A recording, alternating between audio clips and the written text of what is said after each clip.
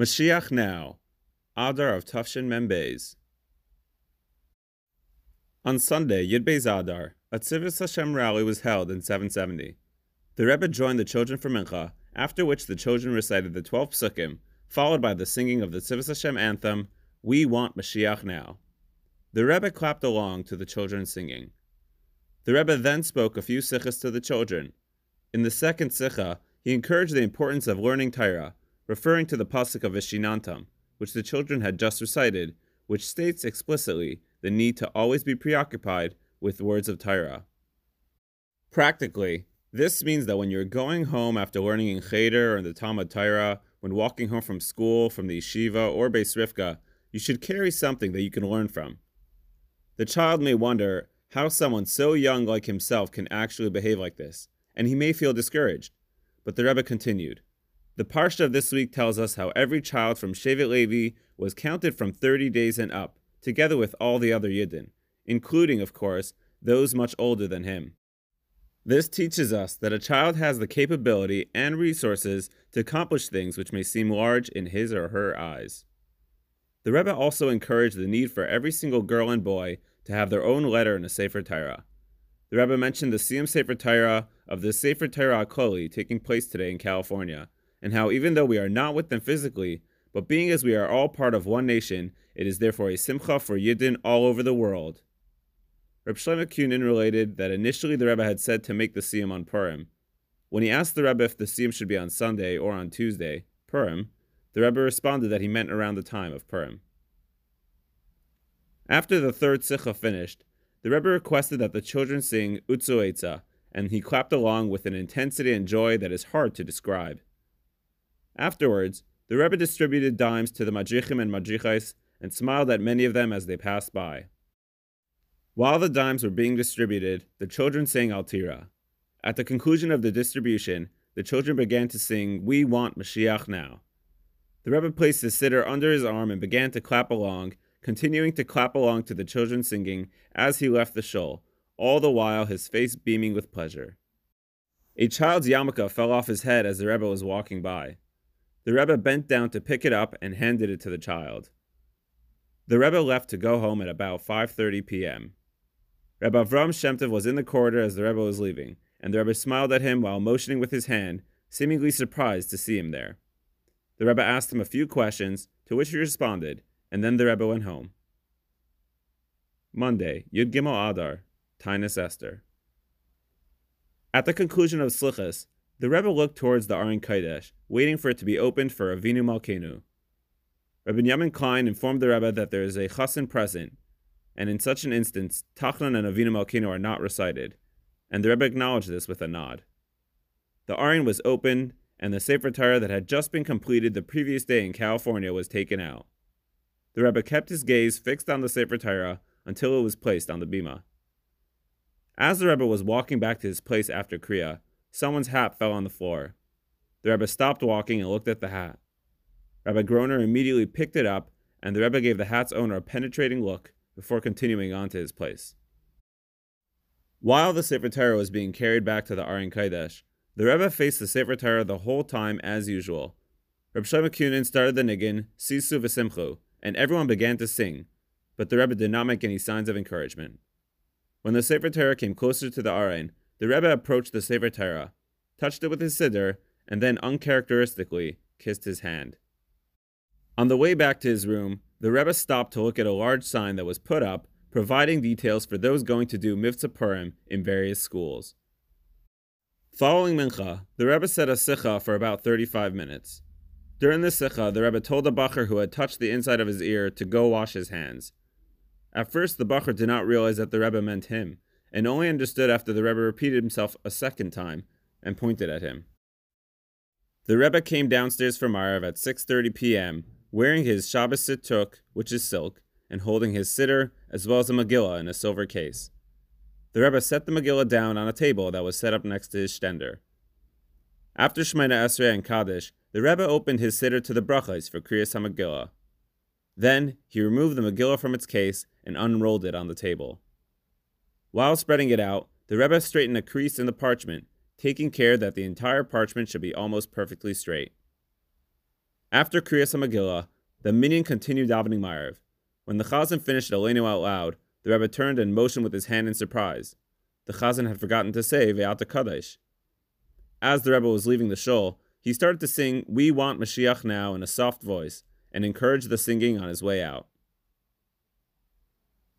Tuesday, Yud Daled Adar, Purim. While the Megillah was being read, the Rebbe stood in his place and did not move. When it came to making noise by Haman's name, the Rebbe gently tapped the floor with his foot. The Rebbe arrived for Ma'ariv at 6:45 p.m. When the Rebbe entered the shul for the Purim Farbrengen, the crowd was singing Napoleon's March. The Rebbe began the Farbrengen by addressing the idea of Hayamim Ha'elu Niskarim V'Nasim, that the events of this day that have occurred in previous years are reoccurring now. With this in mind, we look at everything differently and can be infused with a greater chayas. The Rebbe added that one must also bring along the Simcha of Purim so that it should affect the rest of the year as well. In the second Sikha, the Rebbe asked a question on the story of the Megillah. Why does the Megillah have to go through all the details leading up to the actual miracle? It would have seemingly made sense for all the irrelevant details to be left out and to just tell us about the events that have to do with the actual miracle of Purim. The Rebbe explained that the Megillah includes the other details in order to teach us a lesson in how to behave as a Yid. The Megillah begins with describing Achashverosh's feast, where every person was granted whatever food he requested. When a Yid sitting at the party requested kosher food, he revealed to everyone around him the truth, that he is a Yid and he is not embarrassed or ashamed with the truth. When a Yid acts in accordance with the truth, the non-Jews around him trust and respect him. But if he tries to pretend to be like those around him by eating the same food as them, then not only does he not gain their admiration, but on the contrary, he loses any respect and trust that they did have for him. This applies not only in religious matters, but in all dealings they have with him. When they see that on the one hand he is a Jew, and on the other hand he says, "I am just like you," they know he is lying to them. And if he could lie in one area, who is to say that he will not lie in other areas? This is especially important for someone who sits at the king's gate, meaning someone in a position of power and influence. Such a person carries a greater responsibility to behave in the proper manner, since everyone will learn from his behavior how they should conduct themselves. If one does not act in accordance with the truth, rather he pretends to be that which he is not, he is denying his own true self, his neshama, which regardless of any circumstance will always remain pure. The Rebbe applied this to the Jewish mother as well. She should not worry about her child wearing tzitzis while playing with non-Jewish children, for it is specifically when he does not hide his true identity that they will befriend him. Behaving in any other way will bring the opposite result, because in their eyes, he will be seen as a double-faced liar. The same goes for educating one's child to make a bracha before putting food into his mouth, even when he is with his non-Jewish friends, and for the same reason. But here, the Rebbe said, there is another advantage as well. When they see a Jewish child making a bracha before eating the candy, and they ask him what he is saying, he replies straightforwardly that he is thanking Hashem for the candy and for bringing everything else into existence. This will have a strong effect on the non-Jewish child, and he will realize that he also needs to thank Hashem for the things he has, much like he says thank you to anyone who gives him something. There are those that think that such behavior is for fanatics. The Megillah shows us that it is only when we conduct ourselves in a way of Ga'in Yaakov, with pride and without shame of our lifestyle and heritage, that the rest of the world will come to respect us and listen to us. The Rebbe added that all of this is applicable even in a country like America, that only through the above-mentioned style of behavior will non-Jews respect Yidden. During the Farbrengen, Reb Mordechai Ashkenazi of Kfar Chabad went over to the Rebbe holding a small cup of l'chaim. The Rebbe benched him. You should have a refuah shalema. In the seventh Sikha, the Rebbe spoke about the example Mordechai set for all the future generations by not bowing to Haman. Every Yid needs to know that Hashem nitzav alav. Hashem is, so to speak, leaning and depending on him to make the right choices in Sur Meira v'aseh taiv. Any given thought, word, or action on his part can literally tip the cosmic scale for the good and bring about a complete redemption for the entire world. There are those, the Rebbe continued, who say that this is all only a pshetel in Tanya. But where in Nigla does one find such a concept? The source, the Rebbe said, can be found in an explicit Rambam. The Rambam writes how a person should constantly view both himself and the world as being a perfectly, equally balanced scale, and the very next move he will make, be it in action, in speech, or even in thought, can literally tip the scale, thereby bringing a Yeshua v'Hatzalah for the entire universe. Just as in the story of Purim, the salvation Mordechai brought about came through the king together with the assistance of his loyal soldiers, so too now. We have to be soldiers whose only concern is to carry out the will of the king, even up to a point of self-sacrifice.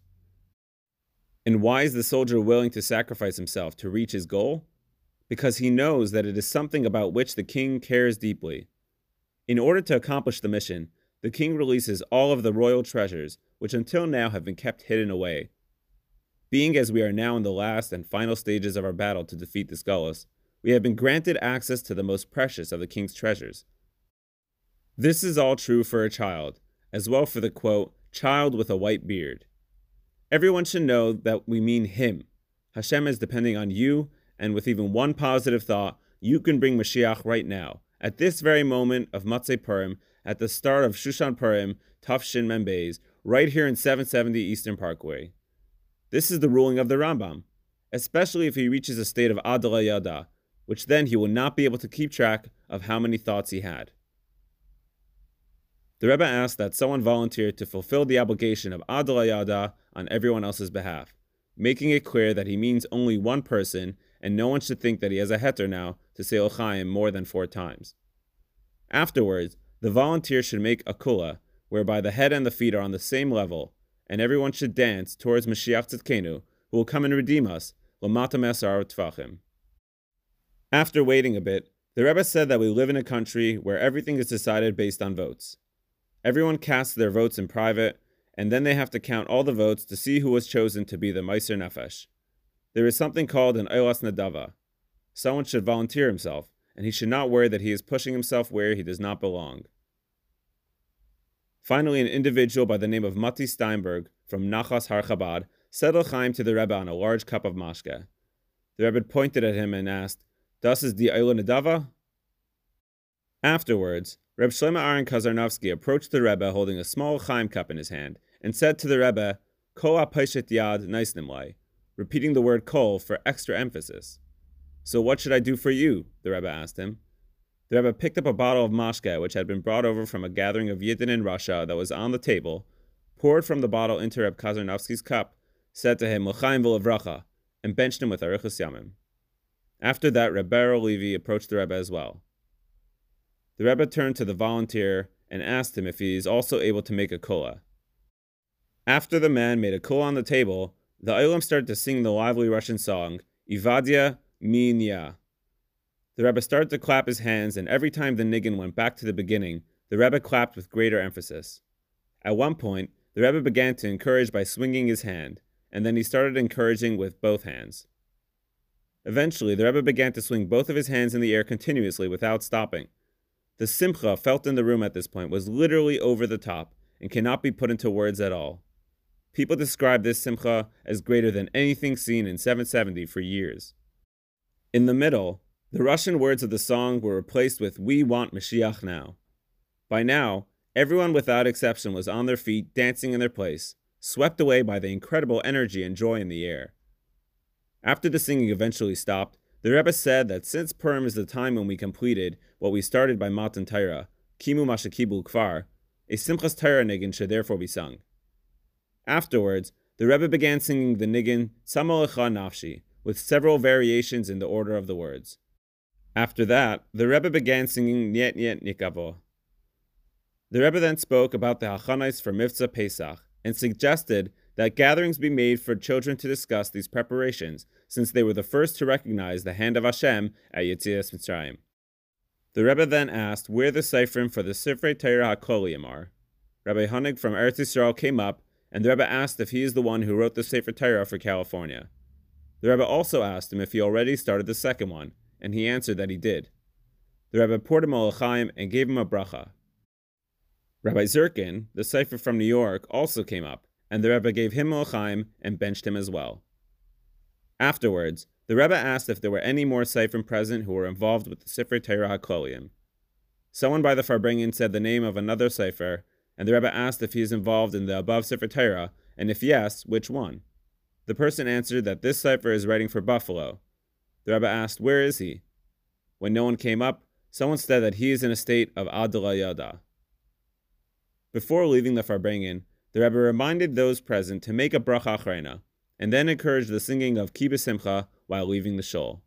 When the Rebbe left to go home, the crowd sang "We Want Mashiach Now" to the tune of the Russian song that was sung by the Farbrengen, and the Rebbe motioned with his hand in encouragement.